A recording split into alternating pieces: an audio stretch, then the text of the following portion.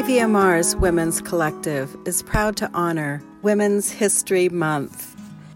I, being born a woman and distressed by all the needs and notions of my kind, am urged by your propinquity to find your person fair, and feel a certain zest to bear your body's weight upon my breast.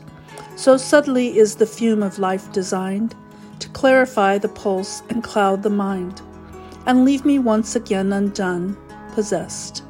Think not for this, however, the poor treason of my stout blood against my staggering brain. I shall remember you with love, or season my scorn with pity. Let me make it plain. I find this frenzy insufficient reason for conversation when we meet again. By Edna, St. Vincent, Millay.